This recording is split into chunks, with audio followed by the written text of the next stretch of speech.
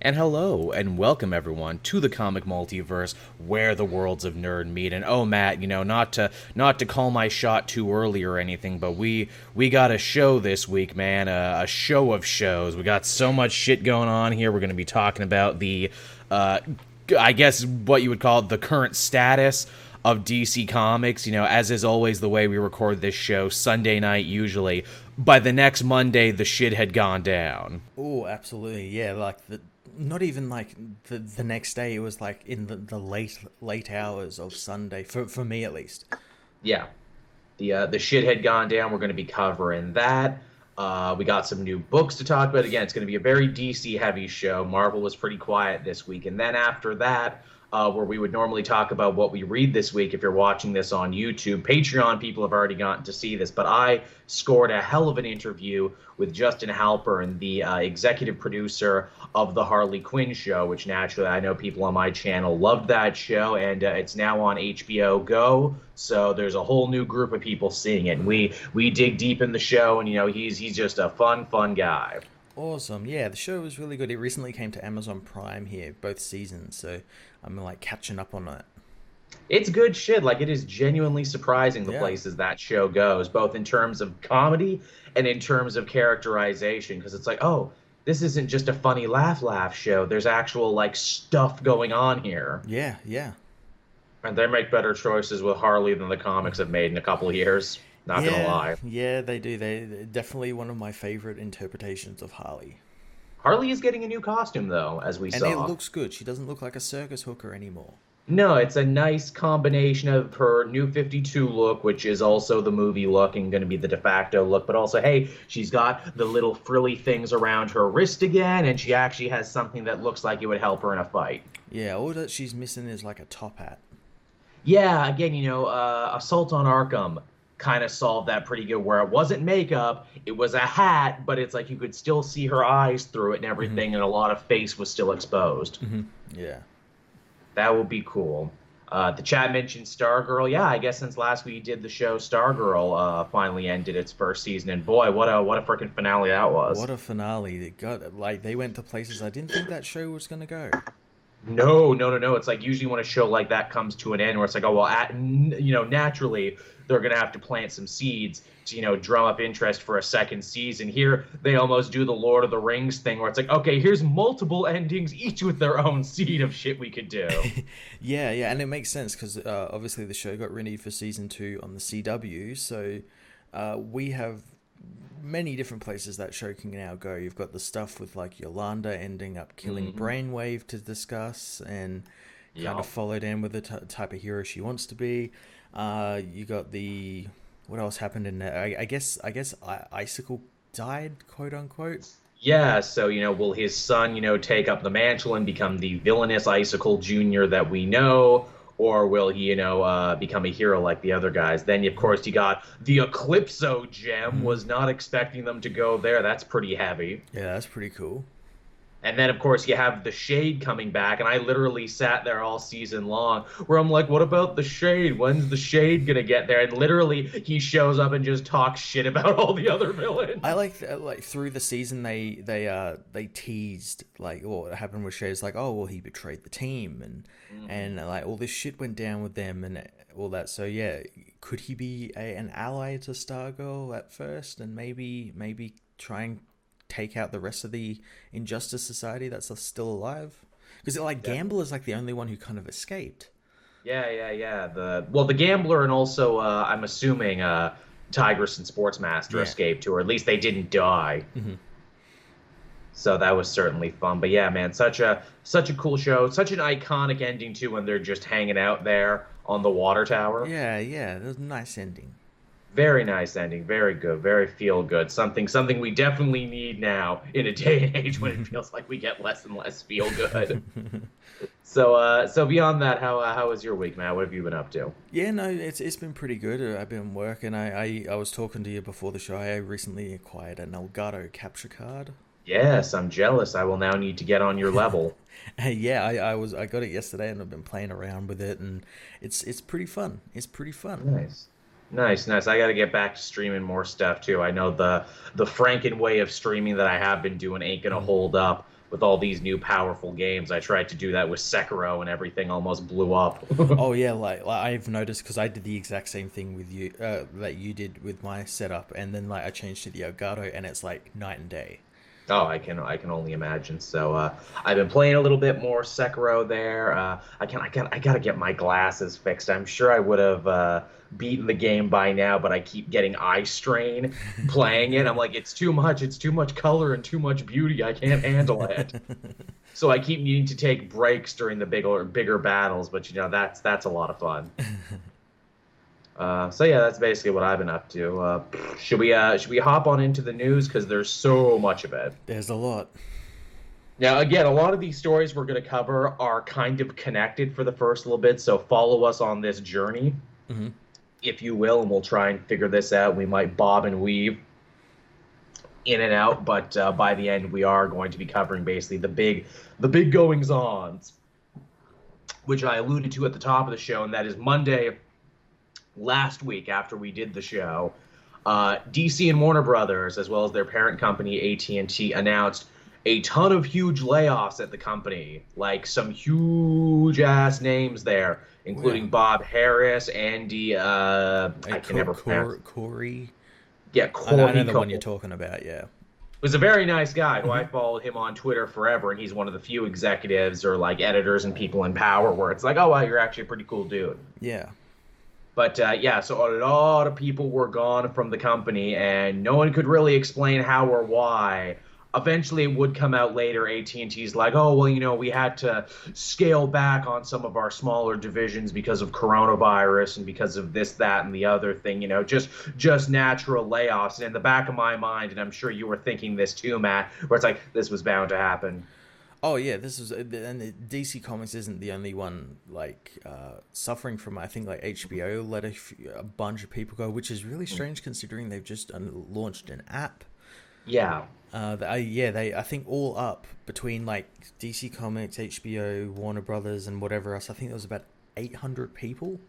Something like that, 600 to 800. It's funny, all the major websites and all the YouTube videos, they all referred to it as a bloodbath, which was interesting. They were making this seem like friggin' the Red Wedding, like Bloody Sunday or something. Like, well, it's more of a bloodletting than a bloodbath, but still pretty rough for all the people who work there, especially people, again, who I mentioned, like Harris, who was like, well, I assumed they would never leave. I assumed they would have to be dragged out kicking and screaming. Yeah, his was probably the most surprising out of this because, yeah, he's been with the company for a while. Like, he's been through many different things like this, and he's been the one who's, like, come out of it untouched, except now. Yeah, totally entrenched. I was going to say for better or worse, but mostly it's for worse if you believe all the rumors that fly around about him. Yeah. But, man, to see him and Didio both leave in the same year, at least Didio kind of makes it sound like maybe he was fired, maybe he left under his own power, maybe he was just the first of what would be the rest of these. Yeah, I could see him being like the one that they're like, if we get rid of him, then we can like get rid of all these other people. Or just to like test the waters. Yeah. The saddest thing about, well, two sad things about it. One, they did it on a Monday. They fired all these people on a Monday during a global pandemic. Yeah, that's not good. That's not good. That's bad. And then it's the 1-2 punch of, hey, we fired all these people from this company. Also, get hyped for a couple weeks for fandom, everybody. That's what I found so fucking strange about this. Yeah, it was like, was it, I think 7 days out from maybe the biggest thing they're going to have all the next year and a half, basically. And now it has this dark cloud swirling around it, which, ooh, that doesn't bode well for AT&T's managerial style for this, because that either means one of two things.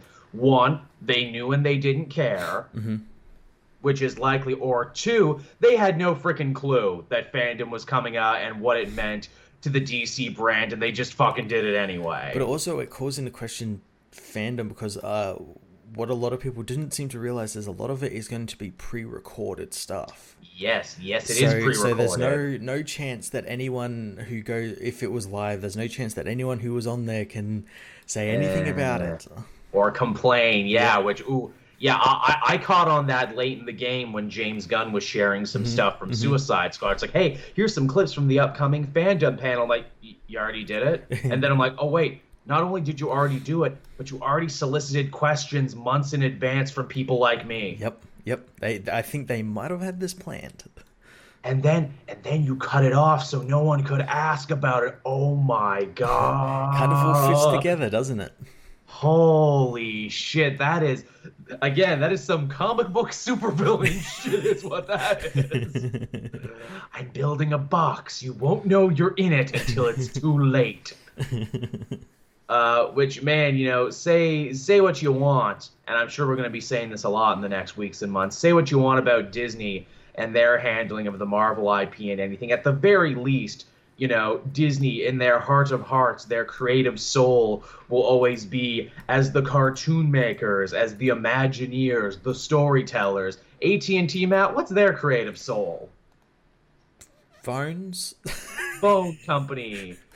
Tech bro capitalism, apps and shit, and apparently not even doing really good with phones, because everyone I hear who has AT&T only complains about AT&T. And that's what I've heard about HBO Max. Like, it's not as good as like what they were touting it to be. Like in the first week or something, didn't they lose all the Harry Potter films? Yeah, that's right. There was a huge thing with that, losing a lot of shit. Also, too, another thing they can't talk about at fandom, but will probably be forced to mention. So the DC Universe app is basically dead in the water now, yes? I mean, we joked about it. Pretty much is. But now I think the writing is officially on the wall. All the good, worthwhile shows have gone elsewhere. And hey, kind of fitting, too, that, again, I have an interview with Justin Halpern coming up. He basically more or less confirms it in our interview, where it's like, yeah, they had lots of good shows, and now everyone can see them elsewhere. Yeah, I just don't see the logic behind it. They created the DC app. It's fine. It's got its own stuff. But then why are they sending it all to HBO Max? It doesn't make any sense to me.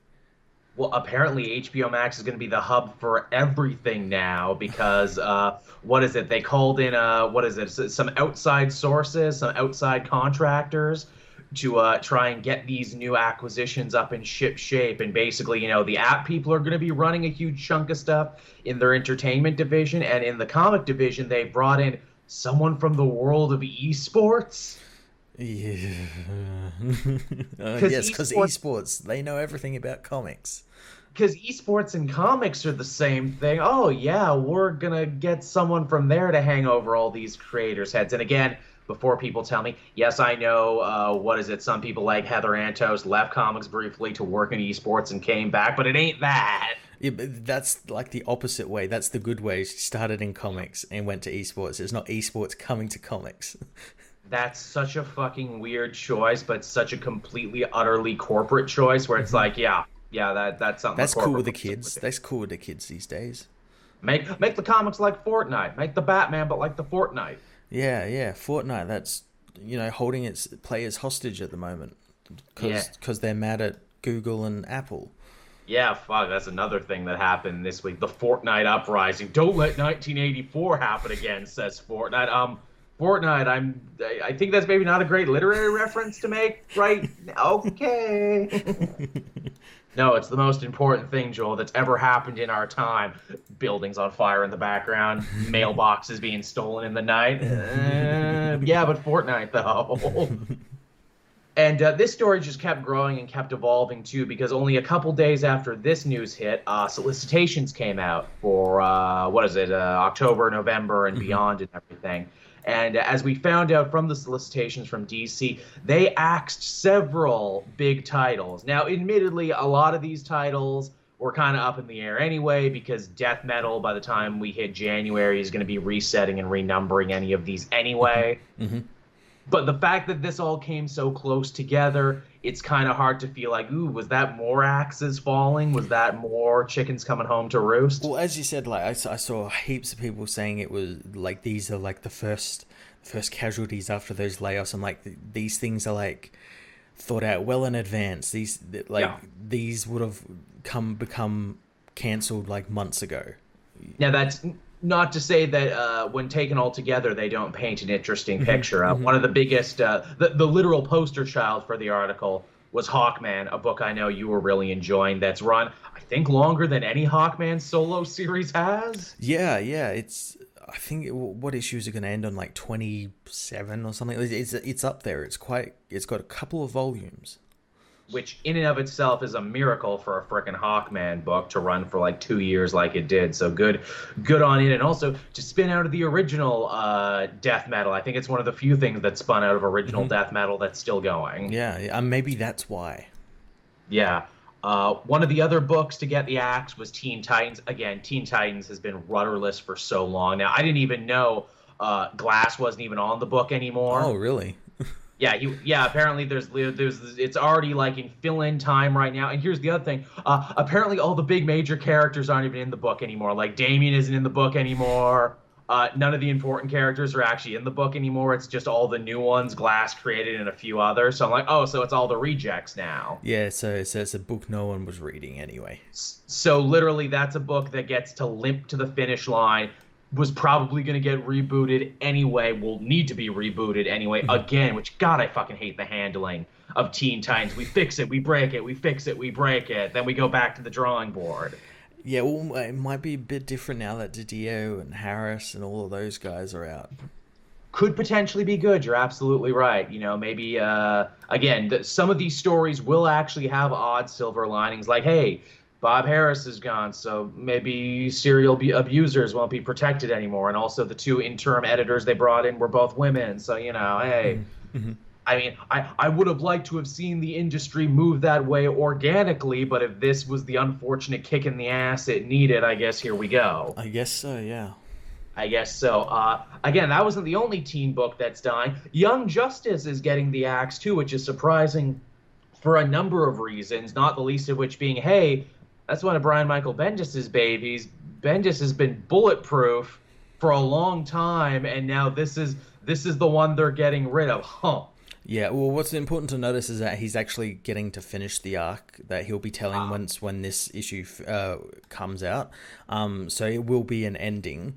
And I think maybe it was kind of heading there anyway. It feels like it was anyway, because the team is all back together. They kind of like found out all about like the different things, where Connor was, what happened to Impulse, all that sort of stuff. So I think it feels like it was kind of winding down a little bit.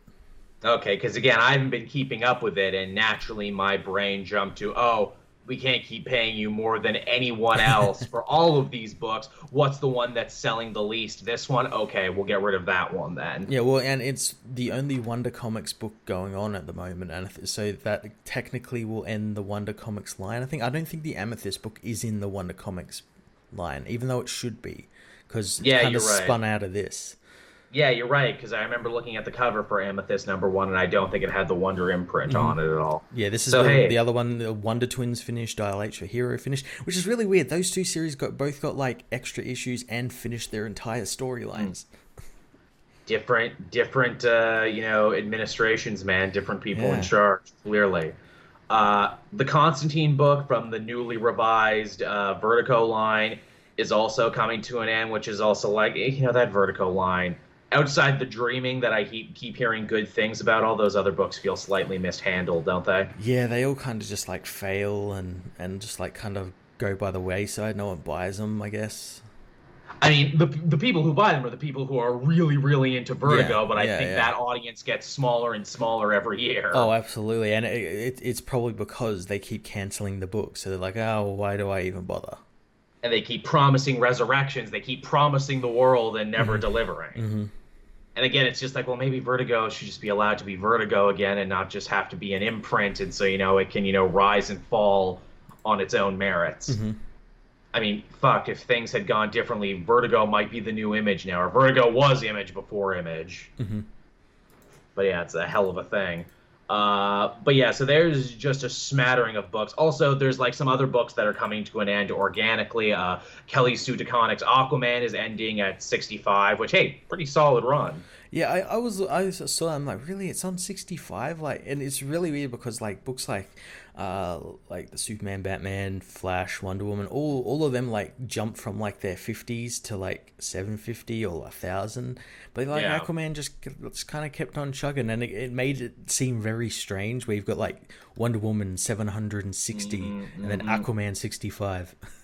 Yeah, Arthur gets no love, though he will be getting a wedding issue, though, by the time this is all said and done. And, who doesn't love a superhero wedding? I mean, good for DeConnick for telling the story she wanted to tell and for telling it as long as she did. But, in the back of my mind, I cannot help but feel like, good, move her to better, bigger books now, please. Yes, give her something very, very big. Give her a Batman book or something.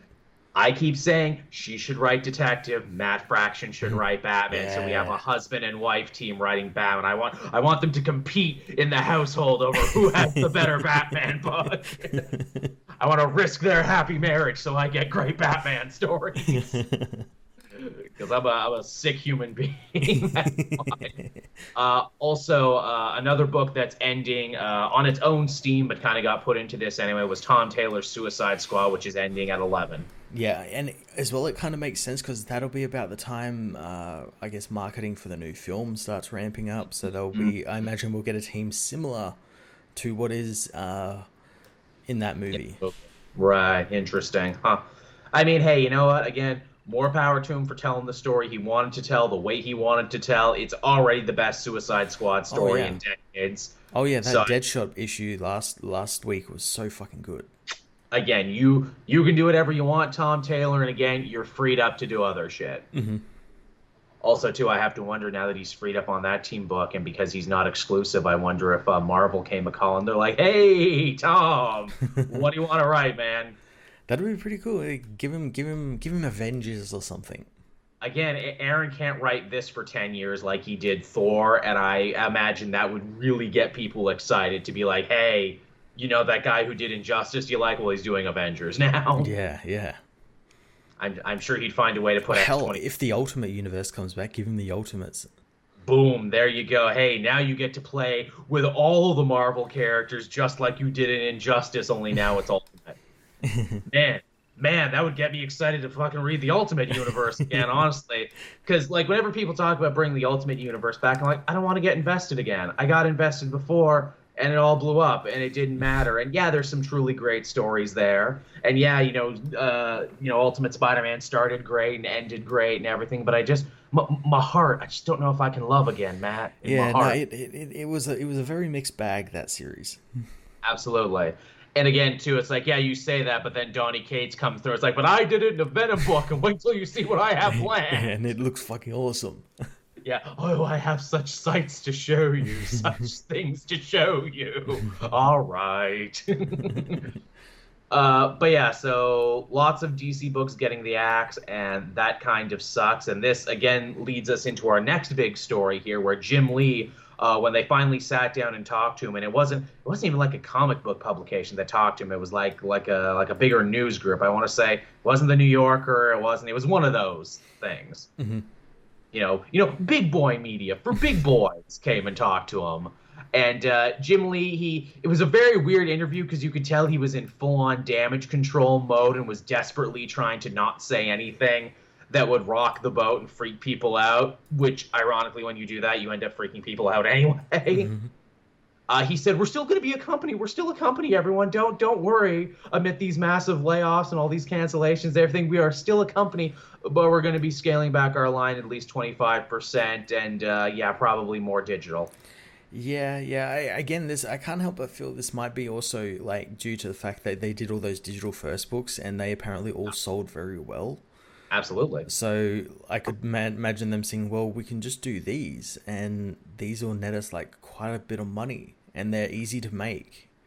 Definitely. To bring it back to what I said before, honestly, this is the way all comic companies should probably be going anyway. Mm-hmm. As it stands right now, and as we fans have been saying forever, a more digital future is bound to happen. The only problem is, the only thing that was stopping them up was Diamond Distributor, mm-hmm. and the comic store ecosystem. But now DC isn't with Diamond anymore, and they're free to do this shit because they're not beholden to anyone. I would have loved to have seen the companies do this organically and not have to have such a catastrophic kick in the ass to eventually make them do it. Yeah. So again, this seems, like doom and gloom. This seems like the clouds are falling. And yeah, it's going to be a weird adjustment for a little bit, no doubt about it. But honestly, in the end, 25% digital might be a good thing. Yeah, it's also really strange to think that, like, would have all of this happened had there not been a global pandemic? Exactly, we don't know. Well, I mean, when AT&T did come to power and became the new parent company, I remember like 6 months ago, you and I said, where it's like, what does this mean? Nothing right now. Talk to us in 6 months, and now here we are. That's very true. I mean, I could maybe see it even being worse if there was no pandemic. True. Again, and it's not like DC was in a great place, creatively. Like, I know you and I kept saying, it's like, oh, can we just have another crisis and another refresh? I'm so bored of most of what you're doing right now. And it's about time for another crisis anyways. What, it's been 5 years or so? Yeah, January. By January, we'll see. I mean, assuming if we're all here in January and we're not all like, I don't know, dead or something. Yeah, Did you hear that news story there? Apparently scientists picked up a heartbeat in a cosmic gas cloud in space somewhere. That happened right before we started. Yeah, Galactus is on his way, folks. It's about goddamn time. Sweet release. Now, Galen, I would just like to let it be known that I can get other people to gather energy for you. Just give me a little taste of that power cosmic, huh? Yeah, I'll become your herald per se. Yeah, I just want to fly through the air and be a herald of Galactus. I don't even have to be one of the good ones. I can be like one of the ones where you're like, oh yeah, I guess he was one. Yeah. As I said, Galactus is on his way here to see Tennant. I love this. This is the work I crave. Hook it into my veins. So that's a weird story. It will be interesting to see because this is probably one of the most seismic shakeups in, like comic production that we've seen basically since you and I have been doing this online YouTube game. This could either end up being really good for DC or could end up being disastrous. I know Jerry Conway, the creator of The Punisher, writer of some of the best Daredevil stories, the man behind The Night Gwen Stacy Died. He actually had kind of like a doom and gloom pitch for it, and I'd be willing to listen to what he had to say considering he's been in the business for so long, where he's like, hey, don't be shocked if this time next year Marvel has like a much huger stake in a physical, if they control like 90% of the market, if AT&T continues to mismanage. Yeah. And again, like, this goes back to like that whole diamond distribution thing where it's like, Marvel hasn't said anything about it after months. No, they have been almost deceptively quiet. Yeah, and they're like, for all intensive purposes, back to business as usual. We're getting comments from them every week, Yeah, it's true. Heck, in fact, we're getting more comics sometime. Hey, here's our whole big summer event. You get a new issue every week. Yeah. Oh, there's no Empire issue this week. I checked. I'm like, ooh, they're letting us stew over that last issue. I guess so. Well, it was a fun issue. Yeah. All right. Now, one of the other big creative shifts that we saw, and I know this is something that you and I in particular, Matt, were keeping an eye on because it's something, you and I feel rather invested in, and that is the fate of Red Hood, Jason Todd. Well, as part of those solicitations, we found out the brand new creative team as of issue 51, and I must say, it's a pretty bold and pretty interesting choice, actually. I know you and I had said, hey, they should get a woman to write it. They didn't, but the team they have is pretty fucking cool. It's a pretty good team. I'm just surprised that they continued on after this. They continued issue 51 and didn't just just reset it all. Just as an issue 1. I imagine they're going to do that come next year. But yeah, that's the thing. Well, the weird thing about it is that it's not Red Hood and the Outlaws. It's not Red Hood Outlaw. It's just Red Hood now. Mm-hmm. And it could be pretty cool. It could be pretty cool. Yeah, the cover they showed is actually very interesting because it's Jason in a sick-ass, muscle car, basically looking at his phone all sad, and he doesn't have the red helmet anymore. He has the hood, and he's back to the domino mask. Yeah, they finally decided to change his costume from that god-awful one he's been wearing for how many years? Oh God, since the New 52. I like the new look actually. Again, he looks a lot like the older Red Hood, and again, actually looks more heroic. The creative team that I alluded to before was Sean C. Martinborough, who was a longtime collaborator of Robert Kirkman. They did Thief of Thieves together. He worked for Milestone back in the day. He has a DC resume too, The Creeper, Detective Comics, et cetera, et cetera. And the artist is interesting too. That's going to be Tony Atkins, who worked on Jack of Fables, Hellblazer, and a lot of other interesting stuff. And some of you have probably already put two and two together before I even have to tell you, but it's like, wait, that's an all-black creative team. Yeah, it is. The first all-black creative team DC has had in literal decades. Yeah, it's been a while. Which I think is pretty freaking cool. And as we can see on this cover too, you know, there looks to be a new femme fatale lady in Jason's life, and also Killer Croc in a suit, which I am always a fan of. I'm cool with Killer Croc in a suit. I haven't seen him in a suit since Hush. Catwoman, I think. Catwoman put him in a suit when she was ever so briefly a kingpin of crime. But yeah, this looks like an interesting setup. And again, just man, Jason could be so good if they were willing to just put any time and effort on him, and you know, not put like a writer like Lebdell who was the worst. Yeah, well, again, this could get me reading it. I'll check out that issue and just see if it's worth my time. But as well, like I kept saying, they need to like completely reinvent Red Hood and like give him like a completely new costume, a new code name, like something. Just move him on, evolve him, like Venom, like they did with Venom in that Venom book. Yeah, but the perfect example. Where it's like, yeah, we reinvented the fucking wheel on this character, and yeah, I hope they reinvent the wheel with him too, because you know, I don't like not liking Jason is the thing. I like him in other stuff. He's really great. In anything Tom Taylor writes, and it's like, wow, what an interesting, component to the Bat family. If only he was written as such. Yeah, he looks past the helmet and the guns, and goes like, there's a person under there. It's not just a thing that shoots things, and is cool. For real, and doesn't have to be just Mr. Edgy Boy all the time. So yeah, I'm totally down for that. Totally checking that one out. What else did we have going on here? Speaking of black creative teams in DC, and John Ridley's Batman series to see the light of day. After all, this is the 12 Years a Slave guy. They made a big deal about his Batman series as part of the 5G initiative and everything else. They had rumored that Luke Fox was going to be Batman during this, but no one ever seemed to confirm it. They didn't deny it either. No. Yeah, again, this feels like what I've been saying this whole time, where they're going to be repurposing all of this 5G stuff, and this seemingly is like the first confirmation of that. Yep, 100%. They are repurposing it, repackaging it even. And they repackaged it with like a weird little tagline to it where it's like, hey, it'll be a mini-series. It'll be on its own over here, but it will also be very important to continuity. And I'm like, well, what the fuck is it? Again, it's like the Three Jokers where with Jason's for Books saying it's like, it's in continuity, but it's not. But it is if you want it to be, but it's not. Yeah. Three Jokers. Goddamn, can you believe we've waited so fucking long for Three Jokers? That comes out soon. I know apparently. It does. I can't believe... The end of the month, I do believe. Yeah. I cannot believe that. Man, if that book doesn't, like, do my taxes and wash my floors, then what was the wait for? I mean, it's Jeff Johns. He spins gold. That's true. I mean, come on. I mean, Jeff Johns...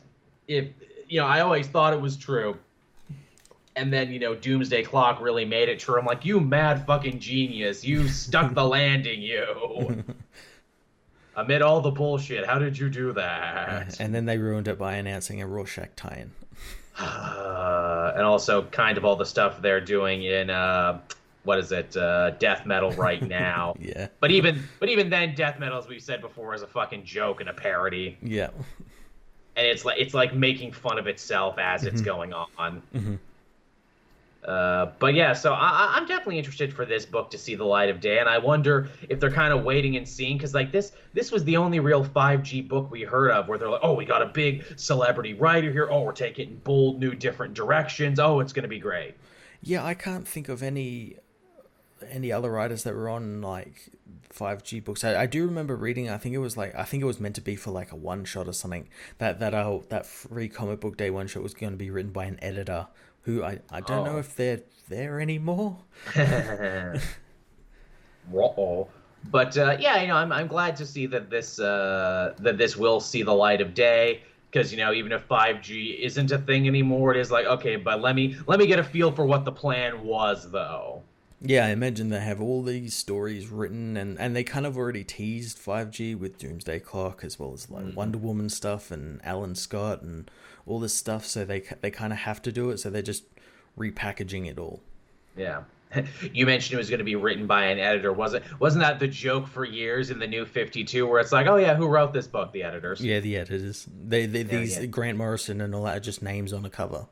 Yeah, really, who wrote it? It was really the editors who wrote it. And again, hey, I've heard some stuff from people that that's like half a joke, but like only half a joke. Yeah, well, we had there was like a Tom King panel, and he said that Super Friends 2-part in his Batman ongoing, which was the best 2-parter in his ongoing, where Yes. Batman and Superman team up and go on date with their wives to that carnival. Apparently the editorial didn't want that to happen because it was too fun. It's the same editorial that didn't want Tomasi writing that carnival issue. Oh yeah, which again makes me just raise a massive eyebrow where it's like, whoa, wait. So one of the only things in the Tom King Batman run I actually liked, even though I disliked everything else, editorial hated, but all the other bullshit that made no sense was fine. Oh yeah. Again, they nixed that, but yeah, just didn't pay attention to anything else. I had like a real introspective moment there. I'm like, was I wrong about Tom King? Was maybe his story good and editorial made it shit? I don't know. You never know with these things. I mean, we probably will in a couple of years, but you never know. Yeah, isn't that a scary thought? But yeah, and hey, you know what? John Ripley wasn't done yet because hey, bringing it back to Black Label, yeah, that's a thing that happens. What is it? His other History of the DC Universe book is also going to be coming out as well. So it was a goddamn good day for him. Yeah, again, this was a book that we've heard about for a while. It was cancelled, and then we never heard anything, and then I guess it just come back. It was one of the first books that they announced for DC Black Label, a lot of which also haven't seen the light of day yet. But this one actually is going to come out, and I'm like, ooh, interesting. A take on DC Universe heroes, and I can only assume because it's called The Other History, it's going to be, hey, here's the history of the DC Universe, but from minorities' point of view. Or based on the cover, it looks like it's got Black Lightning and all different African American superheroes all over it, and Superman and Batman because they sell. Naturally. Which, honestly, this is a pretty fucking good pitch, actually, for a series, honestly, where it's like, look, that's the history is through the eyes of Batman, Superman, and Wonder Woman. Let us see it through the eyes of someone else. Yeah, and I'm more than happy for Jefferson Pierce to be a main character in this book. Oh, yeah, I mean, he's got a TV show. It's about time that, his stock rise a little bit. Also, I think Batman and the Outsiders is also ending, so he's going to be adrift without a book soon. Yeah. Oops. Sorry, Black Lightning. People like your show, though. Don't feel bad. Green Arrow had a popular show forever, and he never truly was able to parlay that into any long-lasting comic success. Yeah. That's another reason, too. It's like, Joel, why are you so hungry for a reboot to DC Comics? I want my goddamn Green Arrow back, and this might be the only way I get it. Yeah, it might be. But the thing is, like, yeah, will they actually do a Green Arrow book? Because even, as you said, he had 8 seasons of a TV show and barely got anything. Yeah. I'm the real villain of the next crisis. Burn it down. Burn it all down. I hope Ollie gets a new book. Yeah, turn everyone into Green Arrows. Yeah, really. Oh, the Green Arrowverse. Crisis on Infinite Ollies. And then Skateboarder Ollie has to I was just about to say, that sounds like something like a skateboarder. And then Tony Hawk joins the DC universe. I'm the Birdman. Oh my god, it already fits. Oh, geez, I'm sorry, guys. Darkseid has opened up a black hole. No, Superman, it's okay. Only I can do a Christ air on the black hole around the rim and get it to close. Batman, you're a good man, Tony Hawk. I believe in you. And then he goes up into space and he starts doing the trick, and then all over the world, all the heroes as one start singing, doing everything I can, pretending I'm the Superman. This is what death metal is building to. This is what it's all building to. Tony Hawk saving the multiverse. He's going to come in next issue and save the Flashes from the darkest night because he can skate into the Speed Force. Absolutely. He like pulls up, hey, Barry, hop onto my skateboard. I can skate faster than you can run. You can tell I just watched that documentary about Tony Hawk and the creation of those video games. It's called Pretending I'm Superman. Go check it out if you're interested. It's actually pretty cool. Mm-hmm. And a total marketing tool because they're remastering the first two games. Absolutely. Yeah. So it's good. It's good shit. Again, if you like video game documentaries. What else do we got going on here? So again, keep it on the Batman tip as we are. John Ridley, he's getting a mini-series for whatever his ideas are. James Tynion is getting to stick on the book past when we originally thought he would be. We thought he'd be done at 100. We know in 100 he's going to be doing something with Grifter where it's like, okay, now you're just at the height of your power. Do whatever you want, Grifter. Yeah, Grifter's coming to join the Bat family or something, or coming to Gotham for a while. Or something, who knows? Then it's like, okay, well, what do you got for issue 102? I'm okay, new story. A brand new character called Ghostmaker. He has created so many new characters in the last, I want to say 5 issues. He really has. I mean, they're all pretty good. I mean, they're all interesting. We don't know jack shit about any of them at the moment, but yeah. No, that's true. I mean, Punchline was clearly a huge seller just by looking at eBay, so I wonder if they're like, hey, James, can you do that again? Can you create another character that we can build a lot of buzz around? It's funny, I think it was the main DC account asked, in the last year, who's been your favorite new character? And there's all these people were saying Punchline. I'm like, don't know anything about the character. She's appeared once. It's literally she's the only new character you can think of, and then when I stop and think about it, I'm like, I can't think of any new characters in any DC books that even leave the Revolutionaries. Sort of... Oh yeah. The Air, Wink. They're a team, though. That's the problem. They're a bunch of characters. You can't just put that on. And again, as well, we don't know a lot about them either. That's true. We're only getting little bits of information. Now, that being said, Tom Taylor said even though his Suicide Squad is coming to an end, you haven't seen the last of the Revolutionaries, which is interesting. Yeah, well, no, they're in the Deceased book at the moment. I was going to say, is he just referring to the fact that you can read about them in Deceased, or is he saying they're going to be getting a spin-off, or what? Well, yeah, maybe they'll come into Deceased Dead Planet because they're in that digital version at the moment. Indeed they are. But yeah, outside them, I can't think of any new characters. But yeah, Ghostmaker looks cool, and also I guess is he Ghostmaker because he kills people and makes them into ghosts, or is he a ghost who makes stuff? Yeah, can he make ghosts? Is this a space ghost coast to coast style situation?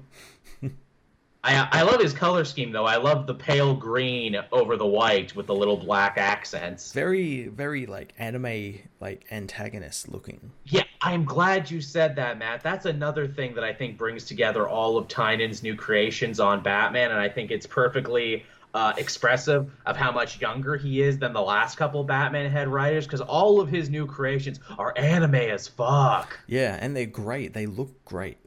Yeah.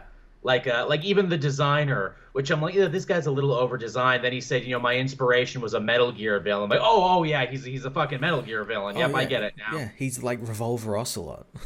100%, even down to his insane over-the-top plan. Punchline again. Oh, you're the anime girl. I get it. You're the crazy anime girl. Yeah, I totally buy it. And even the clown killer or clown hunter guy. I'm like, yeah, you're like one of the guys from Gantz. Yeah, I see it. Mm-hmm. Mm-hmm. Yep.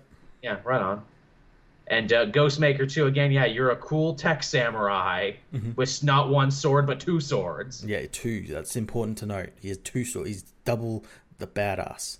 You gotta have 2 swords, and he's got, the assassin cape there where you see one arm, but, what's he doing with his other arm, Matt? You don't know. It could be anything. He's flipping you off. Yeah, really, he's just flipping you off. He takes out his hand. It's a chainsaw. Chainsaw hand. Yeah, I have no idea what this is going to mean for Tynan's run. I'm happy he got to stay on there, and here's hoping, where they're like, okay, you get to stay on the book. Maybe now he gets to, maybe slow down and tell more personal stories, or just, kind of go for broke now. And it's like, well, I didn't think I'd be on this book this long, so Yeah. so let me do something crazy. Let me tell you about what could I Ghostman. get fired off from? Yeah, because I didn't think I was going to be here to begin with. So yeah, fuck it, let's do some crazy shit. Let's go fucking nuts. Let's get nuts in this world that's still without Alfred. Yeah, for now. Ghostmaker is Alfred. He's the actual ghost of Alfred. Man, if I'm right, or if that becomes a thing and Alfred does actually factor into this story, you all owe me $5. Well, again, I said like people were saying that Designer was Alfred. Yeah. Which would have been silly, but also very comic book, and I'd be like, yeah, all right. Yeah. That's something that I could see. Yeah, man, the actual twist with Designer was funny, where it's like, no, it was actually Joker, and this B plot was actually the A plot all along. That was some funny shit. Oh man, speaking of Joker War, I know we said we weren't really going to talk about comics this week, but I tried to read some of the tie-ins. Boy, the tie-ins are kind of a mess. What tie-ins are there? Because I know all I know is that there's Detective Comics, which apparently is going to end up being like the main tie-in. Yes. Okay, so I read that this week. That was Batwoman, wasn't it? Yes, which the Batwoman stuff is really cool, and I'm like, yeah, she's back in Gotham helping out. And then they totally ruin it by having Batman be part of that story, because the whole crux of Joker War is, oh, I'm alone, I'm all drugged up and beat, and I don't have my family and my gadgets. And literally in the first 5 pages, hey, Batwoman, want to team up? I have some gadgets again, and I'm not beaten up or on drugs anymore. Oh, god damn it. So already that one fucked up. And again, it's like clearly either Tomasi didn't know or he just didn't care enough because it was hijacking his own story.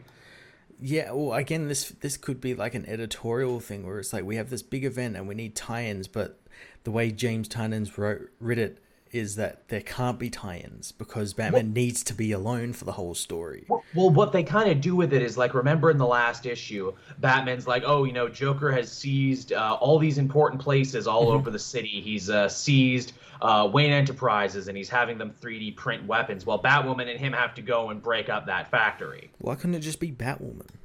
I know, right? The story would have been 100% better if it was just Batwoman. Having Batman in the story legitimately made it worse. Yeah, again, all you do is you go, it's like Batman's like uncontactable at the moment. Like we don't know where he is, so like, we've seen all these weapons Joker is giving his men, so we're just going to go to Wayne Enterprises or wherever and attack their base.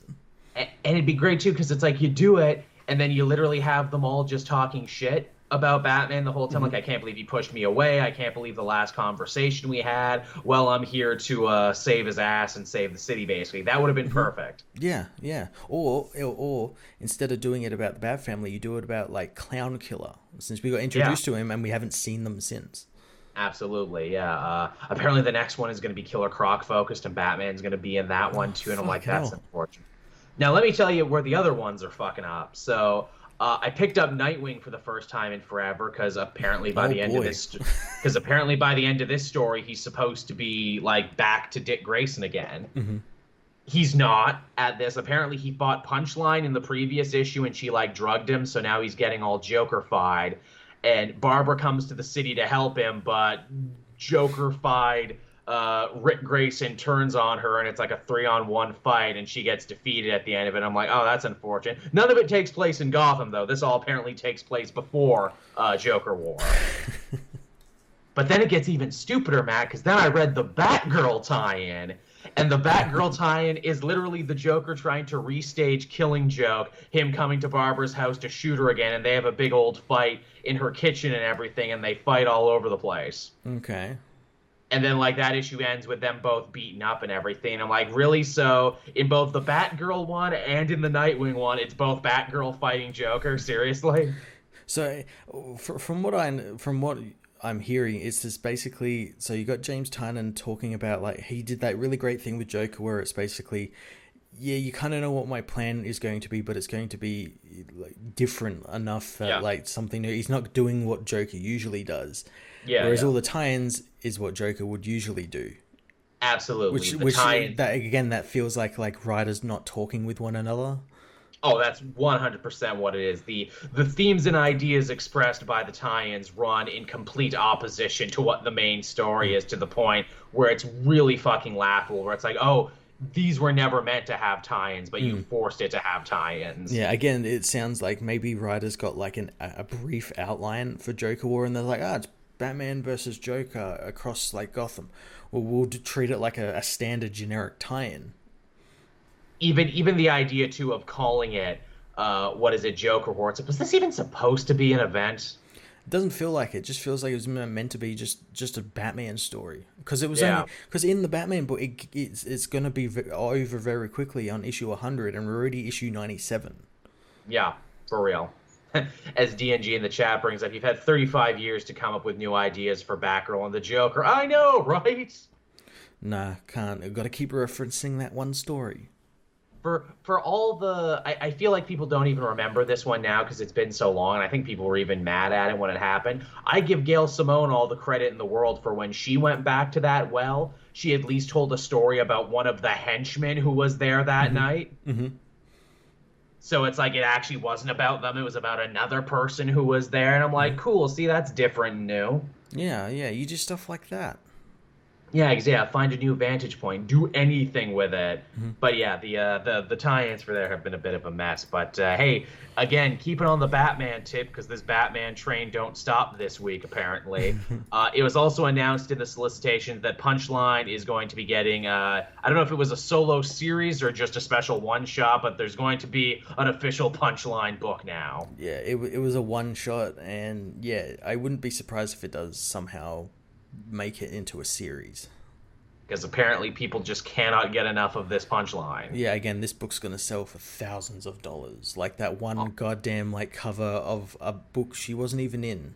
Yeah, it's wacky. And again, I can't say I don't like Punchline because we barely know enough about her to make an actual educated guess. Yeah, but yeah, well, from what I've seen, she's different enough from Harley Quinn that she's not exactly the same. But yeah, we don't know any. I don't get how people do this. They just glob onto characters they know literally nothing about and think they're the best thing ever. We don't even know that. Well, it's funny, we haven't seen something like this in a long time. Usually it's the opposite. Usually people glom on in a hateful way to a character without even reading or learning anything about them. Here, this character has only been met with positivity and rapturous applause. I'm like, but you haven't done anything yet. Again, I think it's because she's like edgy, but what these people don't seem to understand is it's James Tynan's like satirical critique on those type of people with her. He's making fun of you. If you really like Punchline, he's making fun of you. Yeah, because of course you like these type of characters. He's like, she literally says we live in a society. Literally says it. As Zeke in the chat says, is Punchline Asian or white? I do believe she's Asian, I want to say. At least that's how she was drawn in one of the few scenes we see her without her makeup. Yeah, she looks like a nice drawing. That's enough for me. You know what, Luis? You might be onto something. I don't know. I think that is a way that a lot of comic fans act. That's a nice drawing. Unlike, say, something like Rogol Zar, where it's like, that design is bad and busy and I don't like it. Yeah. Which I will admit was like the first like 20% of why I didn't like Rogol Zar. Then I read more of the character and then I'm like, oh, okay, so this character's a bad design and sucks. But, I waited that long to decide that it sucked. Yeah, I mean, that's more or less all the news that was fit to print this week. A lot of shit, man. A lot of all DC-centric stuff. Yeah, they had a big week, and I guess they're going to have like another big week this coming week with Fandom, which will be very, very interesting to see how that plays out now. Yeah, that's going to be on Saturday, the 22nd, which, hey, we do a show Sunday normally, so that's good. So we'll have lots of time to talk about that. Yeah, well, I know, like, because of, like, the time differences and stuff, I think, like, before we start the show, like, the last couple of panels finish, I think that's how I've worked it out. I'm just trying to think if I did work it out right. I've got it all, like, because you can, like, put them all in your calendar, all your different ones, and I put them all the ones I want to see in the calendar. I will say that, fandom really is capturing what it means to be a convention, because I look at the convention schedule there and I'm like, oh, that's a lot. I'm not going to make it to any of these. And they're online, which is really weird. Like, you're not actually like, oh, I've got to run up the other side of the convention hall and go to this other building on the other side of town or something, It's all going to be on my computer, but I just throw up my hands and I'm like, oh, can I just read about it later? Can someone just, put the bullet points down for me? Well, that's the thing. Apparently, the panels play twice. They have their premiere, and then I think later on in the day or the next day they have an encore. But I don't think they're going to stay online. Interesting. So if someone's going to fucking record them and chuck them up on YouTube unlisted, but yeah. Yeah, without a doubt. And I mean, too, it's like, obviously they're going to have some trailers. In fact, hey, because this is the first show we're going to be doing before fandom, let's take some bets. And hey, you know what, chat, you guys get involved in this one too, because I'd like to hear what you all have to say. What's something we really want? What's something we're certain we're going to get? And what's something that might surprise us? I'm going to say Suicide Squad trailer. We're going to get James Gunn's Suicide Squad trailer in this. I think that was a given, mainly because that teaser he released kind of like hinted that we'll be getting a teaser or poster or something. Right, and that they hadn't seen it yet. So that's something I definitely like. Maybe some more stuff on that Suicide Squad video game. Maybe it'll be very Suicide Squad heavy. I think we're getting something about that tomorrow. Right. Or not tomorrow, like tomorrow as in when we record this. So it'll be a couple of days after. Right. Do you think we're going to be seeing like some substantial crossover between movie Suicide Squad and video game Suicide Squad, because they're coming so close together? Like, I bet, hey, pre-order and get the movie skins. Probably, but I think they're going to keep it pretty reduced in terms of who the characters are in the game. I think it's just going to be your usual Harley Quinn, Deadshot, Captain Boomerang maybe, and then maybe, I don't know, King Shark or something. Yeah, that sounds about right.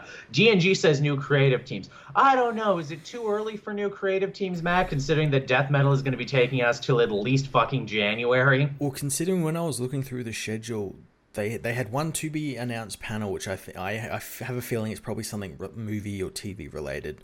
Right. But I noticed the distinct lack of comic book stuff. Yeah, like there is some stuff, but like it seems to be like kind of fluff stuff, like advertisement for death metal. The stuff with Scott Snyder and Jim Lee's doing a lot of like panels. Yeah, it seemed mostly more entertainment stuff than comic stuff. Assassin Heroes said big if, but maybe something static related. Yeah, something milestone related in general, now that that's actually coming off the ground now. And if you were to actually release some news about that and show that, it would probably go over really well. Yeah, well, especially now. Absolutely. Zeke says we're definitely going to get a trailer for, the Snyder Cut, and maybe even talking about Zack Snyder's cut, too. Yeah, I didn't give a fuck about that. Yeah. We saw the design of his new Steppenwolf, and it just looks like broken glass became sentient. Yeah, I mean, I guess it looks better. It gets rid. No, it doesn't. It looks less comic book accurate. Say what you will about the Steppenwolf we got, but at least it looked like the Steppenwolf from the comics. Yeah, well, that's what I was going to say. Like, I guess it looks like a better monster, but looks no more like Steppenwolf than the other one did. Yeah. DC Universe officially merging with HBO Max. Yeah, they're going to have to answer that question. If they were smart, they would be like, hey, anyone who still has a DC Universe account and has put money on it for the month, we're going to give you a free month of HBO Max. How about that? I think they'll be integrating it into part of, like, get HBO Max Plus, and it gives you, like, access to the comics or something. Right. That's all that's got going for. Every other show has gone over to CW or has been cancelled or has gone to HBO Max. Yeah. To hype up the interview that you're going to be seeing right after this. When we're done here, I talked to Justin Halpern, the executive producer of Harley Quinn, and I'm like, hey, so season 3, right? Because everyone fucking loved the first 2 seasons, and you did 2 seasons back to back. What are the odds of a 3rd season? He didn't even know. Is the thing, which I'm like, oh, that's either really good or really bad. But I definitely want to see some more stuff on the animation side. I want season 3 of Harley. Maybe some word on Young Justice season 4. Yeah, I don't know if we're gonna get any of that. I saw like all of the stuff that had been announced so far, and I don't think they're gonna be announcing anything else because it was a pretty full schedule. I think there was even overlap on some stuff. Right. Oh yeah, isn't there also like that Green Lantern HBO show and that cop show in Batman universe? Yeah, we'll be getting stuff from Matt Reeves as the Batman, so I Oh, imagine we'll that'd be be good. getting like probably a teaser for that because that's almost finished shooting. Can we get Robert Pattinson to walk out in costume? Well, he's gonna be there. He's gonna be There you there. go. Get your ass in the Well, costume, he Pattinson. would have been there because they filmed it all earlier. So yeah, Previously recorded before. yeah. I know we're getting panels for all the CW shows, There we go. including the new Superman and Lois show, which is supposed to be debuting Nice. in January apparently. That'll be good. Do you think we'll see anything from Ezra the Choker Miller? I don't know. Well, they've been like quite quiet on that. Well, they have, but then you see all these things on Instagram where it's like, oh, you can be a hero too, and it was Margot Robbie with a bunch of Harley Quinn cosplayers, and then it was Ezra Miller with a bunch of Flash cosplayers, and that obviously had a lot of people going like, so they're still in your good graces, huh? Not getting rid of them? That okay. Just kind of feels like, if you would ever get rid of someone for any reason, it's because you literally have them on tape attacking someone. As D&G points out, or he pointed out that The Rock is going to drop the People's Elbow on Zachary Levi, but Yeah, I think we are getting Black Adam stuff. that would be nice. Yeah, because I guess that's coming sooner than we think. Yeah, and I imagine we'll get like I guess we kind of have like a Shazam 2, like it's been kind of confirmed that we're going to be getting it, but yeah. I'd like to hear some more about that. Yeah, everyone, I mean, I guess at that point here, we'll start bringing the show to a close. Again, stick around if you're watching the YouTube version of this. I have a wonderful interview with Justin Halpern of Harley Quinn. We talk about the show. We talk about animation. Oh, it's so good and so fun. You're going to love it. Awesome. All right, so at that, everyone, thank you for joining us. And I, Joel in the past, will now throw over to me, Joel, at another time. Bye-bye, everybody. Bye. And hello and welcome everyone to another Comic Multiverse interview segment. And oh boy, we got a hell of a one for you today, people. I am so excited that I get to talk to the man I get to talk to right now. He is a screenwriter, he is a best-selling author, and he is the executive producer on a show I know all of you love, just judging by the views it gets on my channel. That person is Justin Halpern. Or is it Halfern? This is probably a terrible time to ask this question, but I'm doing it now. It's Halpern. It's Halpern. Sorry about that. Okay. Halpern. All right. I didn't know Yes. if you pronounced no the P or problem. not. People are always mispronouncing my last name, so I guess I'm a little bit more sensitive to that. Yeah, no, I think it's weird. It's like I think that there's so many variations of Halpern that I think people just kind of like say whichever one they hear the most, and that's okay. Yeah, no doubt. So, again, thank you so much for coming and hanging out with me today for a bit. I really appreciate it. We were in contact a little bit over Twitter, obviously, when Harley Quinn was coming out there for the DC Universe app, and of course now is the perfect time to get you on the show because you can now watch both seasons of it on HBO Max as well, so like a whole new crop of people are discovering it all over again. Yes, that's been really awesome because DC Universe was pretty niche, and it was this thing where the people who were seeing it really liked it, or they were pirating it, which doesn't let DC Universe know that people are watching it. But either way, people were seeing it, and I was happy because DC Universe wasn't even like available to a lot of people. So I understood them trying to, if they wanted to see it, getting it whatever way they could. But now on HBO Max, it feels almost like the show just launched. You had a soft launch and a hard launch is what it is. Yes, exactly. Very, very Tech Valley. So I guess to start this off properly, a good place to begin with is, tell the people out there who maybe aren't too familiar with yourself, your own entertainment origin story, because, I kind of know your roots, and your story is genuinely fascinating. Yeah, it's definitely I always feel like everybody has a weird story of how they broke into the business, but I tend to feel mine is maybe one of the weirder ones. Yeah, so I was like I wanted to be a screenwriter. I waited tables for a long time in LA until I was from probably like 21 to around 27. And then I got a job writing for magazines at like 28. And then I was like, I had a girlfriend. She was living in San Diego, which is where I'm from. And I was living in LA, and we were kind of doing long distance. And I got this magazine job. And so I said, well, I can do it from anywhere. So I just sort of showed up at her apartment being like, I took this new job. Let's move in together. And she was like, I think we need to break up. So I moved home with my dad and mom in San Diego because I didn't really know where else I could go. And I started this Twitter account called Shit My Dad Says, where I would write down one thing my dad said that day, each day. And that Twitter account took off, and I wrote a book that became a best-selling book. And when I sold the book, TV studios like Warner Brothers and different studios started calling, asking if they could adapt it. I was kind of like, I was like, I want to be a part of it. I know I've never worked in TV. I have a partner, Patrick Schumacher, who had been partners with. We'd been working like pretty unsuccessfully in feature films. Right. We'd sold one and optioned another, but not enough to live on. And so Shit My Dad Says was my first foray into TV. The show was very bad, but we got to be on staff of it and learn. And from there, we started to build our career, and that was like our first step.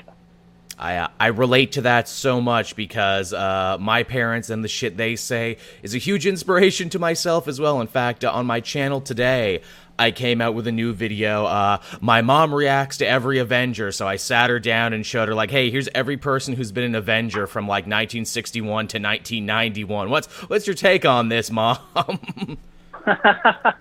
Yeah, I don't think I could get my parents to sit for that. to watch those movies. I'm very persuasive is the thing. That's my superpower. But yeah, so that's a hell of an origin story, and from there, you eventually started getting involved with some more DC and comic book related properties. You were actually one of the people behind the short-lived Powerless show, weren't you?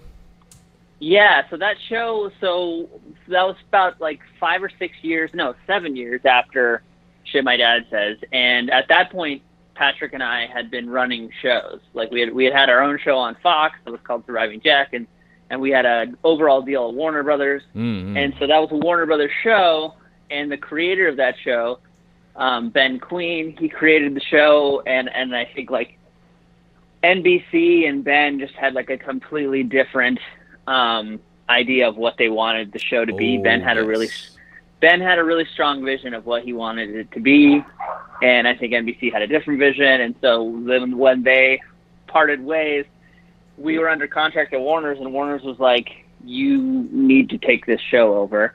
And it was kind of awkward and a little uncomfortable because we really liked Ben. We didn't want to take the show over. We were kind of like put in this strange position. We did. We ended up running that show, and we tried to make the version of it that we could make. Right. But it was definitely learning on the fly. It was tough. It was a tough situation. A great cast. Oh yeah. And I think Ben had like smartly put together a really interesting world. And so we, I think that show, as we got further down the line in that show, we started to figure out what version of it worked for us by like episode 7, 8, 9. And I think that's when the show starts to become a little stronger. Right. But the cast was amazing, and we'd worked with DC. That was our first time working with DC. And we were like, I think after we were done with that show, maybe even during that show, they had approached us. They were like, hey, do you want to do an R-rated animated Harley Quinn show? No kidding. I did not know that part of the origin story. Yeah, so they called me and Patrick and were like, would you be interested in this? This is before DC Universe even existed. Wow. So this was going to be this is 2016, so this is something we were going to like take out to like other networks. That's you know? amazing. Yeah, it was before Suicide Squad. It was like right before. And so we were like, yes. My partner Patrick is like an enormous comic book fan, like as big as they get. I was going to say, yeah, among the two of you, who's the biggest fan? Because as, you know, a fan myself and as someone who follows the show, man, the deep cuts and the references, oh my God. Yeah. So we have a couple people on staff who are like intense comic book fans. Patrick being one of them. So like most of the Easter eggs that you see in the show are things that like Patrick put in there. My level of like comic book fandom was, you know, I think probably like more than your average person, obviously, but I was by no means an aficionado, and I had to really like bone up. Like I knew a lot about Harley because I was a huge Batman the Animated Series fan, yeah. you know? And I had read some of the New 52, like Jimmy and Amanda stuff. Yeah, that's the good stuff. Big Jimmy fan. Yeah, and so Jimmy and Amanda stuff was really like a inspiration and a launching point for us, just tonally. Definitely. Right? Like it was like, I think they kind of had leaned more into Harley being an anti-hero, you know? And I think we kind of wanted to make her more of a criminal. We wanted to keep her more as a criminal, but other than that, the like tone of what they were doing was an inspiration for us to take it and run with it. Absolutely. And Amanda even did a lot of the very early character designs. Oh, wow. Yeah, so she did really, really early ones. And then Jen Coyle and Shane Glines worked off of those and created their own stuff. And Shane Glines is like, he's our character designer, and he's like a disciple of Bruce Timm. So, I can tell. Yeah, so Shane's style is very much in that. But yeah, so then we were getting ready to pitch Harley to like all the big streaming services. And then as we were kind of like coming up with the pitch, and we were on Powerless, so we had to put Harley on hold. When we were done with Powerless, they were like, hey, we're launching our own streaming service, DC Universe. And here's our we think you should do Harley here. And if you do Harley here, if you come in and at this point we'd already come up with a pitch, and we pitched Warner Brothers what we wanted to do. Right. And they were like, if you do Harley here, we'll pick it up for 2 seasons, and you can get working, and you won't have like a bunch of different executives giving you tons and tons of notes. You'll just have one set. They'll make the show with you. And that's the one thing, like, I think when people always point out to me, they're like, how'd you get away with this? How'd you get away with that? I think a lot of times there are tons of bad TV executives in the universe, but I think it's good to point out when you have really, really good ones. Yeah. And on this show, the two things that happened that allowed this show to be what it was is the old head of comedy at Warner Brothers, Aaron Warenberg and Wendy Steinhoff, who were the executives, were like, look, we don't really understand this world. And we've never worked on a show like this one because there wasn't really anything like it. No, they were not like, at all. So we're not going to try to like fit you into our own box. We're going to like take our hands off the wheel and let you make what you want to make with the two animation executives who we're working with, who are Peter Girardi and Audrey Deal at Warner's Animation, who were like, we love this show. We know what you're making. We're going to help you make it. And so it was this like Aaron and Wendy at WBTV completely taking their egos out of it, which almost never happens. That's so heartwarming to hear. Yeah, they're just fantastic, smart individuals who are very confident in their own abilities, so they don't feel the need to like put their hands in everything. And then Peter and Audrey let us like just go to town. I mean, I remember we were in this meeting. Stop me if I'm rambling. But please go ahead. This is the show, man. We were sitting in this meeting with Jeff Johns. Nice. This is back when he was the head of DC. Yeah. And Ames Kirshen, who was also in charge of like basically all the IP at DC. And Jeff was just like, make the show funny. That's like all I really care about. Just make the show. I just want. Basically, he wanted the world to see DC has a sense of humor. Definitely, you know? Which was very much needed. We talk about that all the time on this show. Self-seriousness. Yeah. and also remember DC in 2016, right? Like Yeah. DC in 2020 is much different than DC in 2016. Oh, night and day. DC in 2016 is not making Aquaman, is not making that version of Wonder Woman. Like, they're still making the, like, really gritty, you know. So everybody at DC was, like, a little nervous, you know. They're like, this show is, like, wall-to-wall jokes. And so, you know, but they stuck by it. They were like, they were nervous with our version of Commissioner Gordon. Yeah, and they were like, who's a sad drunk, which I love that version because it's like, yeah, that's what he would be if he actually lived in Gotham City, if he was a real person. And man, Maloney, I freaking love Maloney as a comedy actor, and I'm glad that he really got a chance to stretch his comedy muscles in this show. Yeah, Maloney was the lead of one of this Fox show that we had. That was a few years before, and he was so gifted and just like somebody we really genuinely liked and had warm feelings toward. And so when we said, we were like, look, Chris, this version of Commissioner Gordon, it's going to be like every day of his life is like the movie Seven. So he's like on edge. He's got a drinking problem. He's not processing. He's also like full of a lot of like toxic masculinity. Oh, yeah. So he's not going to go to therapy. He's not going to like, he's bottling all that shit up inside, and he wants a friend. And Chris, I got it. And then he gave that performance of Commissioner Gordon, which is like, I think with a lot of the characters in the show, we are taking what's canon and kind of stretching it, right? Like it's a version of what you've seen, but through Harley's eyes. But with Gordon was one of the only ones, and King Shark was one of the only ones where we were like, hey, this is a completely different take. Right. Like, this absolutely. is not at all, and Bane, this is not at all. Who was also one of my favorites.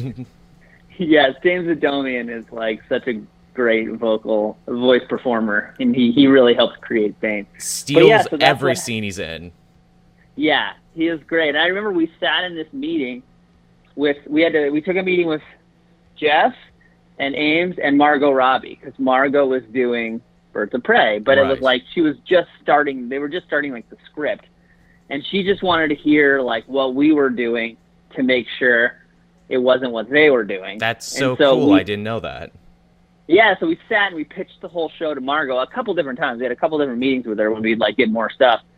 And Margot, I remember her turning to Jeff after the first meeting and being like, isn't this close to what we're doing? And Jeff was like, trust me, tonally, this is like completely different from what you're doing. And she was like, okay. And they let us do it. That's so fun that she's so hands-on. I'd always heard that, but I didn't know how much of that was just, spin. But no, she really cares that much. That's super cool. Yeah, no, she was like really, she is very hands-on in what she was doing. And like, yeah, I was shocked she wanted to like hear what we were doing, because we were just this little fucking cartoon, and she's making this big, giant movie. But I think she took a lot of ownership in the character, I remember like she was like doing promotion for I, Tonya, and which is an excellent movie. Yes, such a good movie. She came straight from a press event, and she was wearing like a $5,000 like Versace like suit that looked. It was like she looked like, and I'm sitting there with Dean and Patrick and a couple other writers, and we looked like just like total shit. And it was like a scene in Game of Thrones where like a peasant like holds something up to the queen and being like, "Is this okay?" That's amazing. I love everything about that. You mentioned the characters too, and how you kind of did your own interesting spin on them, but how they were also informed by continuity in comics. I think my favorite thing, again, to bring it back to Gordon, is that you make him this sad Seven style drunk, and yet him being such a schlub really helps in Barbara's development in season 2 and her choice to become Batgirl, not only for herself but to restore her father's own belief in heroism. And man, that touched my heart so well. And I remember like watching that as a comic fan. I'm like, this is better than anything they've given her in the comics in like a decade. Yeah, it was funny. Like we wanted to so our thought process in that, I'm glad you pointed out, our thought process in that was like, she doesn't, it's a classic thing of like, you wish your parents were better. You know, she's been watching him fight crime and kind of fail in our show. Yeah. For a long time, and how it's like beaten him down. So it felt to us like this natural progression that ultimately she would be like, well, I got to do it then. If he can't do it, like, I have to do it, you know? And so, but like, she still loves her father. And it's a testament to Brie Cuoco, who voices her, Haley's sister, and Maloney. Like, they recorded all those scenes separately. I don't think they've even met. That's crazy. But they were still able to like build those performances in that relationship, and I thought it really, I was really happy with how it came out. The way the Harley show is able to seamlessly balance the ha-ha-ha wacky off-the-wall comedy, and then every so often really gut punch you with some serious emotional content, I think is, really a testament to the special sort of show you made here and why it truly caught on the way it did. I know early on the show got a lot of very positive comparisons to like Venture Brothers, and even in the sadder moments like BoJack Horseman. I just thought was that always the intent going in there, where it's like, nah, we're gonna get him with the laughs, that's the honey, and then boom, we're actually gonna say something. Yeah, it really, I mean, it's great to hear that people felt like that, because that was our intention. I think the thing that we were like, okay, we can't, especially in the first season, we're like, we can't run from the fact that Harley is in a very abusive relationship, right, with the Joker. Like, it's really abusive, and if you like ha-ha your way through abuse, in my opinion, you're putting something out into the world that is bad. You're putting something harmful out into the world, right? So we were like, okay, how do we make a show that tonally can handle the fact that she's been through like trauma, things that people and women in the world have been through. Oh yeah.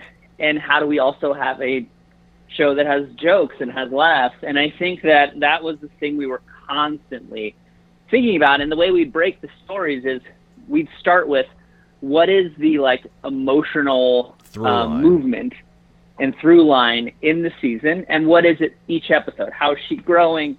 How, like, and we would, there was a lot of women on staff who had been in relationships that were bad and some even abusive. And it was like this thing where I remember when we were breaking out the season, one of the women on staff was like, she's going to have a backslide. Like, she's got to have some moment where she feels weak and she feels less than, and she has this backslide to her abuser. Like, she lets this guy trick him into this. And that's episode 7 of season 1. Yes, I do believe. Right. Yeah. And so we built that in. We were like, yes, that needs to be in there. And so I think it was having a staff that was not afraid to talk about things like that. Yeah. For things to get like serious. And then once you have the emotional through line, you can where to hang the humor, where to hang the jokes, because you're not just like hanging them up and then trying to figure out, and here's how I'm going to dance through all of them. You're like, no, here's the through line first, here's the emotional through line, and now it's easy to see where the jokes go. Totally. I mentioned this in my own video reviews, and you can tell me if I'm digging way too deep in this or if I've struck gold. There seemed to be this recurring falling motif in Harley Quinn. She, gives up herself to the Joker, falls in the acid, and then falls out of the plane. Then later with Harley and Ivy in season 2 in Bane's prison, chooses to fall in order to, save her and everything. Am I onto something there, or am I just having a fever dream? No, you're definitely onto something, and I can't take any credit for that. That was our animators. That was I remember Jen Coyle and Ceci Aronovich. They were two of our lead, and Colin Heck, who directed the episode that were in Bane's Pit. They all just kept referencing things that they had come up with in other episodes. And I remember when we did episode 5, when they go into Harley's mind. The first, and she thinks her origin story is that she was Joker pushed her into the vat of acid. Right. She's lied to herself so many times that that's how she remembers it. And then when she actually sees it, so she sees herself falling, right? It's like this, and, you know, I'm getting way too into the weeds too, but in terms of how we felt about it, it was like, when you're being pushed, when you fall, you have no agency. It's you and the air, and there's nothing you can do, right? But when you choose to jump, you are making a choice, right? You have some agency. So you'll see, like, and the animators were the ones who were, like, latched onto that. And, like, you know, when she decides in Bane's pit, she decides to jump. You see her. She's got a smile on her face as she's, like, heading towards her death. Whereas when she's pushed out of the helicopter in episode 9, she's miserable. She's got this, like, terror. When she remembers herself being pushed, even though it's not real, she's miserable. She has this, like, fear, right? So that was a big thing for us. And it was amazing, you know, it really gave me goosebumps. And, you know, too, especially as a comic fan and a comic reader who saw, you know, who was there basically when DC decided in the New 52 to make this big turn from, like, okay, you know, Harley Quinn is like henchwoman and anti-villain to more of an anti-hero. And I always thought, I'm like, this is a good idea, and I understand why, you know, she's the fourth pillar and everything now of DC Comics. But I wish you guys had more time to sit down and really break and write this. In the show, I think, one of my favorite things about it is that it learned from, you know, all the growing pains in the comics of her making that turn. And honestly, I think it tells Harley's turning story better in 2 seasons of television than it did in years worth of comics. I really do. Well, thank you. I appreciate it. I mean, you know, we definitely, like, I want to give, like, a lot of due to the work that had been done in the comics, because I think that it's one of those things where I think the first movement they made with Harley it's very tough to make that first jump. It's like a lot harder to go from where it was to what they did than from what they did to what we did. I think we had a lot more, like, latitude. Yeah. Whereas, like, what they were doing in the comics, it was the first time anyone was doing that with her character. So, and they were kind of, like, building it from, again, like, people remember, but it's like she wasn't born in the comics. She's not from the 1960s. Like, no. She was born in an animated show where she, you know, that's where you first saw her. So a lot of the stuff that was being built, it was being built for the first time. Definitely. So I just want to give so much credit to like Jimmy and Amanda and the people who were really, like, working on creating what is known as Harley Quinn. Definitely. I love the stuff with her family too. I mean, Charlie Adler just killing it as her father, because that's another one of the things in the comics where her family is very vague, and because DC crises all the time, it's hard to keep it straight. But I truly think the Harley Quinn show invented the definitive Harley family. We tried. That episode was a real tough one. Like, we broke it and rebroke it and wrote it and rewrote it several times, because we were just like, what do we want to say? Like, anytime you see somebody's family, like, you're saying a lot about the character. Like, you're it's like almost an origin story, more so than even the origin story that led to them being whatever supervillain or superhero they were. Right. So we were like, you know, what does this look like? Like, we wanted it to not just be like her dad was a piece of shit and her mom, you know, it's like this family had this, like, insidious relationship where they were all kind of just looking out for themselves, and there was no sense of actual family. What we wanted at the end of that episode is we wanted you to feel what Harley's feeling, which is that she has no real family except for her crew. Those are the people who actually love her. Absolutely. And a dead brother too, which I like that they made reference to that, because that's another bit of a comic deep pull, and I liked that. Yeah, again, I think it was written in the script, but the animators, like, really went for it. That it was just like an urn in the opening credits of the sitcom. Also Harley's own Judaism. I like that. We're reminded of that as well.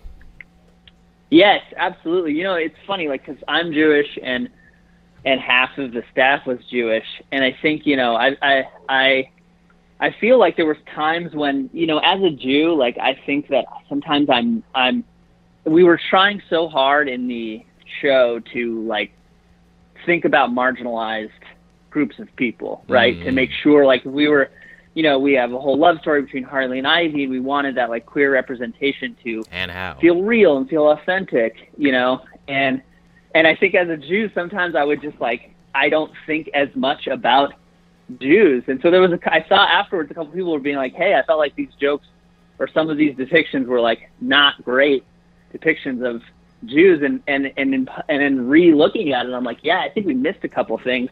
But I think by the time we got to Harley's life, we really wanted to make sure that it was like, yeah, this is a Jewish character. Like, she's Jewish. And that was wonderful.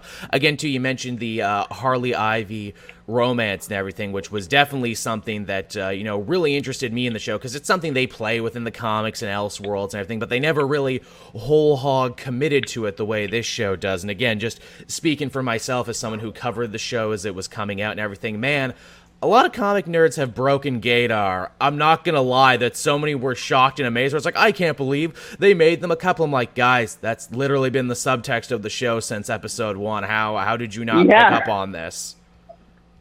Yes, I mean, that was like, I remember when we were first doing it, we were like, we need to leave bread, because our fear was like people were going to be like, hey, you just threw them together, which we the whole point of the show was they were eventually going to get together. Thank you. And so we wanted to leave breadcrumbs exactly from episode 1. I mean, in episode 1, Ivy tells her, I love you. Yeah. Like you see the lengths Ivy goes to do that, to like help Harley, and like that was, and also I think it was important to us to not tell we wanted to be able to show like a queer love story that wasn't like a coming out story. Like it was just two women who were in love, right? And they love each other, and that's the story we're telling. They're not also trying to cope with like, what is my sexuality? Even though that's obviously a huge thing for a lot of people, but I think I've seen that story, and we wanted to tell the story of just two women being in love without also having to put anything else on top of it. That's really interesting. Even me as a fan who digs into stuff a lot. Wow, you're right. Yeah, they never had a coming out moment. You're absolutely right. Holy shit! How did I not catch that? You guys really tightrope walked that one. That's awesome. Another thing too, obviously, is that season 1 and season 2 were done back to back with only like a month in between the shows, coming out and airing. What was that like, working on 2 seasons of television back to back, and knowing what had to go where, basically? It was actually kind of great because we got to make the first 2 seasons of the show in a total vacuum, because both seasons were done before the first one even came out, or like close to done. And so for us, it was like we got to make a show without any fan reaction, which like, and I love fan reaction. Like I'm active on the Harley subreddit. Like I read reviews. I mean, as you see, like I interact with you, I interact with other people, and like I like talking about the show. But it was a unique opportunity. You just don't get to do that very often. Make 2 seasons of TV before anyone even sees the first season. And, I remember one time earlier in our career, we had a meeting with Damon Lindelof, and he was like talking about the fact that he was like, I don't think you can make a show like Lost anymore, because you'd you'd constantly be churning through like fan reactions to everything, and everybody would be guessing everything, and it would ultimately just like turn into mush. And I think, we didn't have that. And so, if we get a 3rd season, which I really hope we do, and I feel like we should, no doubt, that'll be the first season we make with like those fan thoughts in our head. Interesting. I, again, too, just speaking, from my own very particular point of view, I loved early on in the show you actually did kind of cast a glance to the online superhero community with Dr. Psycho's kid basically being a supervillain reviewer. I'm like, hey, look, it's me. Yeah, we were, because we tried, like, part of our pitch to the show was like, hey, we want all the things that come with all the moments of being a supervillain that aren't the ones you see in the movies will be where the show lives, right? So, like, in reality, if there were supervillains and I think, actually, by the way, I think the Boys does this really well on Amazon. But I think, like, all the things that would come along with these big, huge personalities are things like there would be an active online community, like talking about it, Naturally. like there'd be like those things would happen, and there would be somebody who is the most famous reviewer who would have a lot of power, who would, so I think, and the Legion, and like, think about a supervillain. They dress up in costumes to commit crimes. Mm-hmm. Most of the time, it's not to conceal their identity. It's just because they have these enormous egos. So of course they would read all their own reviews. I'm signing my work. Yes, exactly. So I think that was like an important thing to us, is to talk about, all the ego involved in this kind of thing. Naturally. You mentioned, too, about just how supportive, DC and Warner Brothers and everyone was when it came to making the show. Was there anything that they ever really put their foot down? They're like, that's a little too far. Oh, no, you can't do that because we're working with something over here. Yeah, there was. I remember there was two things. One of them I can share because this didn't end up happening. Okay. But when we were first casting the show, before we knew, because we loved Diedrich's version of Batman from Brave and the Bold. Yeah, I love that connection. Yeah, but we were like, oh, maybe we should like not use something that's like already existed. Maybe we should, maybe we should go a different direction. And before we actually got to like talk to Diedrich, and we were like, oh, he's perfect. But I remember we sent a thing, and we were like, hey, we'd like to send an offer out to John Hamm to play to voice Batman, and we had sent out a lot of offers, and DC was never like, no, you can't, and they were just like, you cannot send it out for him to be Batman, and we realized that it seemed like they were trying to get him to play live action Batman. you can't have him because we might want him. Yes, exactly, and then obviously they ended up not going with John, but so that was one. There was another one where we, again, like Commissioner Gordon was a conversation, and definitely we had to get them there, we had our initial version of Aquaman was like super Momoa. Oh, it was really? Like super bro, super dude. We took it like really far. Like he was like, I grew up in San Diego, which is, I think, is like the epicenter of bros. Naturally. And so the character was like very much a San Diego bro. And DC was like, no, we hate this. We hate it so much. Like, we're like, Aquaman has to be like regal. So we reconceived the character to be like this kind of like guy who would be in an episode of Frasier, basically. That's funny. And we thought they'd hate that too, but they were like, no, this is way better. We like this. And I can't think of anything else. Like, honestly, like when we were doing Powerless, like we couldn't do anything. Like, we couldn't show Batman's hands. One time we asked to have Batman's hands in a episode, and they were like, no. So, wow. So we, I think live action, because they just don't want to, like, they're very careful about what everything is in live action. But in this, they really just, like, gave us the keys to the castle. That's so amazing. Again, you mentioned Powerless again. There's a lot of recurring performers from Powerless to this. Obviously, you got Ron Funches. Obviously, you got Alan Tudyk and everyone coming back here. And I think that's so amazing. And, oh, hey, well, Tudyk is in my mind. I'm sure you caught this in one of the last episodes of Doom Patrol. They actively mention, hey, where's Alan Tudyk's character? Oh, we got a voice acting gig. Yes, I thought that was awesome. I think Doom Patrol is so underrated. It goes places that no other comic book show goes, really. And I think it's... And so true to the source. I was gonna say, and so true to the source material too. In that weirdness, like those people get it, much like you Harley folks got it. Yeah, absolutely. Like it's so clear they like love it. They really. Yeah, I hope that show finds a big audience on HBO Max. I think they did such a good job. Sure did. Yeah, I mean, this our voice cast was like insane. I mean, it was just one of those things where every single time we'd be like, oh, well, who's our first choice for this role? And then we'd go out to them and they'd be like, yeah, I'll do it, which never happens. It's like it's usually like impossible to get your fourth choice for anything. Like even characters who didn't even have those big of parts, like Rachel Dratch as Nora Freeze is pretty freaking cool. Yes, totally, like exactly. And it was like all these like comedic heroes, like Rachel, who I've like watched on SNL and everything else since I was, young. Like to be able to get her to voice these like little parts, and you can see they all bring their own fun. Like one of my favorite lines in the whole show, Rachel voices. It's when they're at Themyscira for the bachelorette party episode, and they kill they defeat Luther's plan and save the Amazons, and Rachel voices the Queen of the Amazons, and she goes.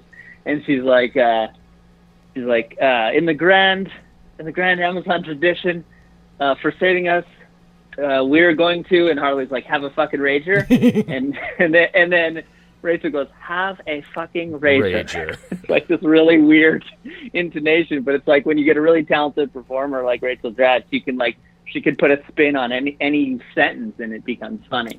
I'm glad you brought that too, is that what was great about this cast too is that so many people were pulling double, and in Alan Tudyk's case, quadruple duty voicing multiple characters. Oh my God. Alan Tudyk and James Adomian voice, I would bet they voice 60 characters over the course of the series. They're machines. They're both so... I mean, Alan and James are like two of the greatest voice performers in the world. But like, yeah, it's what they do is so amazing. So what you're saying in season 3 is we're going to get an episode that's just Alan Tudyk talking to other Alan Tudyk characters. We were discussing that. We're like, how many Alan Tudyk characters can we get in one scene where they're all just talking to each other? Because he can make his voice do anything. And he can give like actual real performances in any of those voices, like his work, like Clayface could have been such a one-note character. Oh yeah. But Alan like brought so much to that character in so many different levels, and like he hit so many different things in those performances that it became a full fleshed out character. We just kept using more and more and more. And that everyone was so game, even actors you wouldn't think, like Alfred Molina and Michael Ironside come on in, and they're like, oh, you guys are funny too. Yeah, it was great. And also, but I should mention that Lake also probably voiced 60 characters. Like Lake is right there with Alan and James. Lake so Bell good. is she is amazing. I mean, Transformed really, the really character amazing. of Poison Ivy. Yeah, and that was definitely a discussion, because with DC, the first time we were we heard Lake's audition and we were like, this is 1,000% Poison Ivy. This is it. Like, what she did, that's it. And we sent it to DC, and they were kind of like, well, Poison Ivy is usually like a seductress. She's usually like, and we were like, we don't want to go that way. We want to do what we trust us.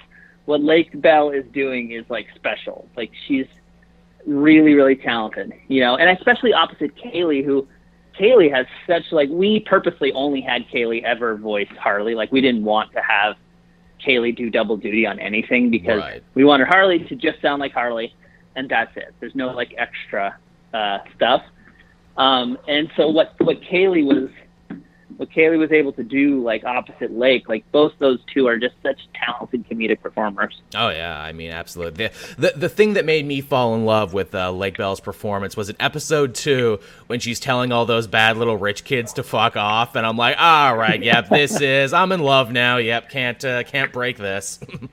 Yeah, that was, and Lake ad-libbed also a lot of any line where she's cursing. Is probably something that was like improv by Lake. Okay, yeah, I was going to ask that too, because a lot of the comedy in the show does have kind of this improvisational feel to it. Was there like a lot of room in the scripts for the actors to kind of vamp and kind of do their own thing? Yeah, so like our co-creator of the show, Dean Laurie, it was me, Patrick, and Dean. We like to all develop the show together.